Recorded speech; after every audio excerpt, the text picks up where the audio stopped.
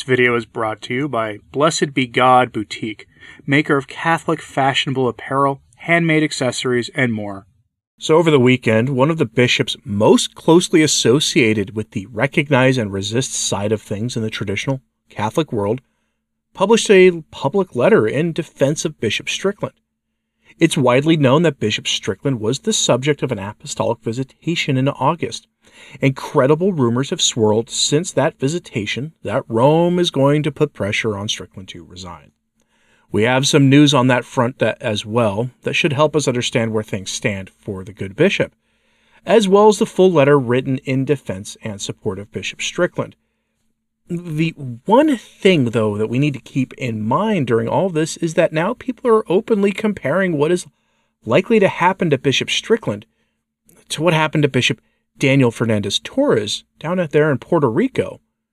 He was the bishop who refused to go along with Francis and the secular rulers' guidance about the crisis in 2020, including and especially the solution they were demanding everyone submit to that problem.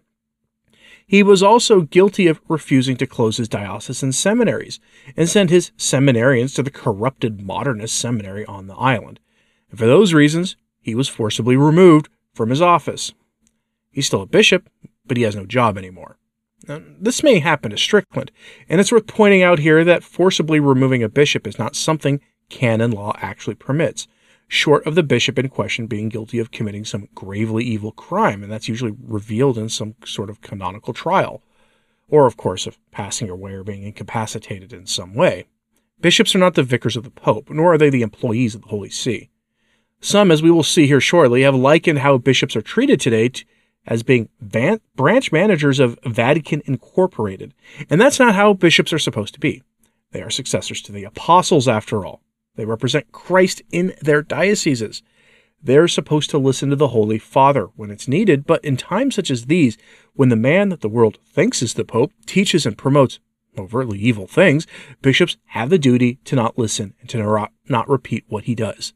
A bishop can't simply be removed on the whim of a pope, or so the argument goes that I've seen online from among some canonists arguing the point, but this begs the question: can Bishop Strickland lawfully resist the attempt that is absolutely coming to force him to resign? A forced resignation is what they seem to be going for, and it may happen in the coming days. It should certainly happen before the bishops of the world meet in the Vatican for the launch of Laudato Si' II in the fall meeting of the Synod of Bishops. Some have asked how they can help. Many laity have. I've seen private communication between a person who will not be named and Bishop Strickland himself, saying that he plans to largely focus on doing his job and praying.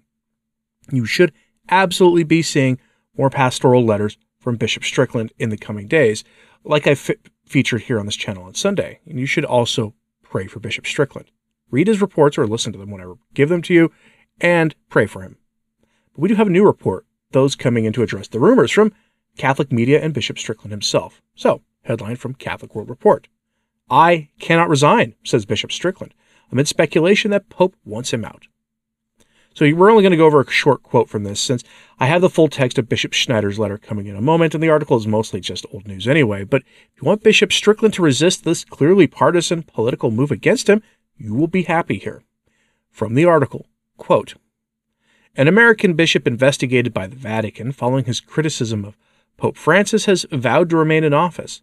Bishop Joseph Strickland of Tyler, Texas, spoke after reports claimed it was likely that the Holy Father would request that he stands down from office. Speaking to the Religion News Service, Bishop Strickland, 64, said that although he had yet to receive any information of the meeting, he was not prepared to resign from office. As a basic principle, I cannot resign the mandate given to me by Pope Benedict XVI, he said. Of course, that mandate can't be rescinded by Pope Francis, but I cannot voluntarily abandon the flock that I have been given charge of as a successor of the apostles. If Bishop Strickland refuses to go, then the Vatican would have to initiate a penal trial to deprive him of his office. In lieu of strong grounds for dismissal, the Vatican could opt to divest him of authority and influence in other ways, such as transferring him to a defunct see. End quote. Defunct see here means diocese that doesn't actually exist anymore. And that's what's most likely to happen to him. I've seen some call for Bishop Strickland to refuse to leave Tyler, Texas. noting how the U.S. government will refuse to get involved, as will most likely the state of Texas. That all may be true, but it's likely that when the Vatican fails to force Strickland to resign, they'll at the very least transfer him to some ancient, no longer existing diocese. And what happens after that? Well, he'll likely connect with some organization like the Coalition for Cancelled Priests, or Vigano's Exsurge Domine organization, or something like that. Time will ultimately tell about all of that, of course, and he, of course, could make some other decision we don't see coming. But he has himself said that he cannot voluntarily leave serving his flock, and I personally support him fully in that, for what that's worth. Please keep Bishop Strickland in your prayers as he navigates the stormy waters that he faces. Maybe start a novena, if somebody would like, for Bishop Strickland. Phil Lawler, writing at CatholicCulture.org, has the best take on the coming removal of Bishop Strickland that I've seen yet. So from his article from this past weekend, here's his reminder that we should all not lie to ourselves about what is really going on here in all of this. Quote, any day now, Pope Francis is expected to ask for the resignation of Bishop Joseph Strickland of Tyler, Texas, the Pope's most outspoken critic in the American hierarchy. If that does come to pass, and if the Pope removes Bishop Strickland, despite his refusal to resign, as he did with Bishop Daniel Fernandez Torres in Puerto Rico, it would reinforce the false impression that bishops are in effect branch managers, serving at the pleasure of the pontiff, rather than successors of the apostles, and not subordinate to the Pope, but, as Cardinal Mueller recently put it, his brothers in the same apostolic office.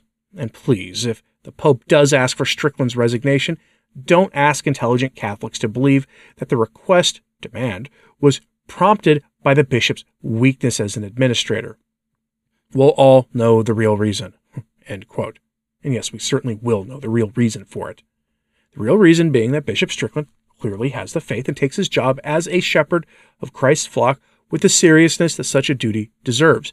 And because that he can be neither silent nor a willing participant in the evils we have seen unfold from Rome during this alleged pontificate. Now, with all that having been said, I think this is actually mostly a good news update that I'm bringing you. Bishop Strickland is going to resist. People, even moderates, see this move for what it is, as politics. And now we have a letter from one of the highest profile bishops in the church written in public defense of Bishop Strickland. Here's Bishop Athanasius Schneider's letter to Bishop Strickland in full. Bishop Schneider to Bishop Strickland, future popes will thank you. A letter written by Bishop Athanasius Schneider. Praised be Jesus Christ. Your Excellency, Bishop Strickland, dear and esteemed brother in the episcopate.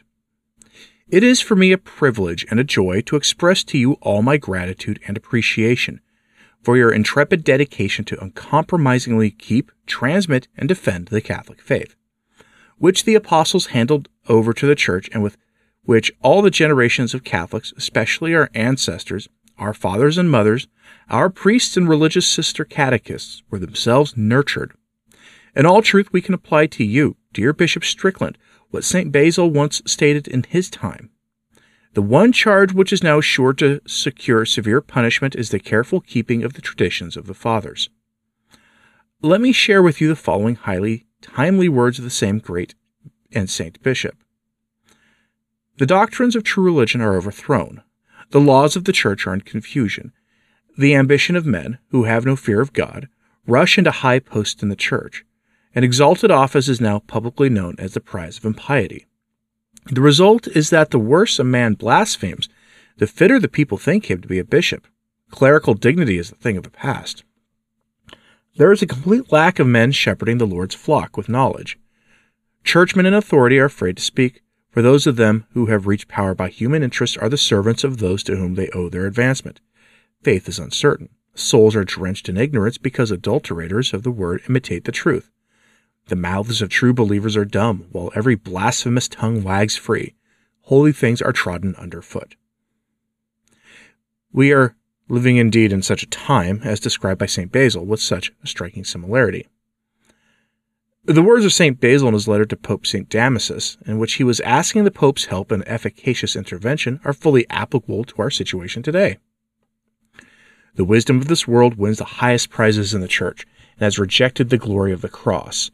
Shepherds are banished, and in their places are introduced grievous wolves hurrying the flock of Christ. Houses of prayer have none to assemble in them. Desert places are full of lamenting crowds. The elders lament when they compare the present with the past. The younger are yet more to be compassionated, for they do not know of what they have been deprived. Dear Bishop Strickland, unlike St. Basil, who addressed Pope Damasus, you don't have, unfortunately, the real chance to address Pope Francis in order that he may help you to keep zealously the holy traditions of the past. In the contrary, the Holy See put you now under scrutiny and threatens you with the intimidations and deprivations of the episcopal care of your flock in Tyler, basically only for the one reason, that you, like St. Basil, St. Athanasius, and many other confessor bishops in history, are keeping the traditions of the fathers. Only because you are not silencing the truth.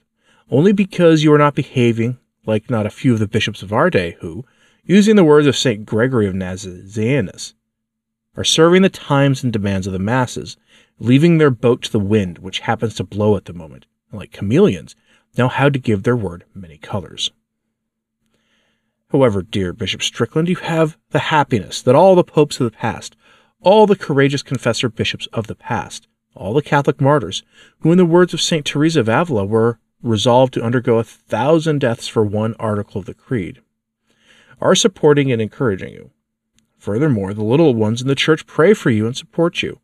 They are an ever-growing yet small army of lay faithful, in the United States as well as all over the world, who are put on the periphery by high-ranking churchmen, even in the Vatican, whose main concern seems to be pleasing the world and promoting their naturalistic program and the approval of the sin of the kinds of activities James Martin seems interested in, under the guise of welcoming and inclusion. Dear Bishop Strickland, thank you that you are resolved to serve the Lord and not the time, as St. Athanasius once admonished the bishops. I pray that more bishops in our day may, like you, raise their voice in defense of the Catholic faith, providing thereby the spiritual nourishment and consolation for many Catholics, who feel themselves often abandoned like orphans. For sure, future popes will thank you for your intrepid fidelity to the Catholic faith and to its holy traditions, by which you contributed to the honor of the Apostolic See, which was partly darkened and stained by our unfavorable time. St. Joseph, your patron, the good and faithful servant, be always on your side, and the Blessed Virgin Mary, our sweet Heavenly Mother, the destroyer of all heresies, be your strength and refuge. With deep esteem, united in the holy battle for the faith and in prayers, signed, Bishop Athanasius Schneider. That letter was published over at the Remnant, there'll be a link in today's show notes for that. I fully expect that letter to get him in trouble, but not merely because Schneider compares Bishop Strickland to the saints and doctors of the past who resisted evil amongst their peers in the episcopate, but because of that closing line, where Bishop Schneider states the Holy See has been darkened by dishonor and the rest of what he said there in our time. He used some very strong language, words that remind the reader that he himself does see the same problems that we do, or at least many of the same problems that we do, and that he stands in solidarity with Bishop Strickland. And he does need the allies in this. But I'm curious what you expect of all this. What do you think is going to come? Do you think Schneider will be punished for publicly siding with Strickland? Will Strickland be able to resist being moved from Tyler? Will more people see what is going on and wake up to the rotten smell coming from apostate Rome? I've seen some like change.org petitions try to help. I don't think that's going to help at all, and I wouldn't waste your time with it. But I believe prayer should be organized for this and public statements should be made. I'm curious what you think of all this, so let me know in the comments, please. And like and subscribe if you haven't. It does help. So to share this on social media, that helps too. As always, pray for the church. I'm Anthony Stein. Ave Maria.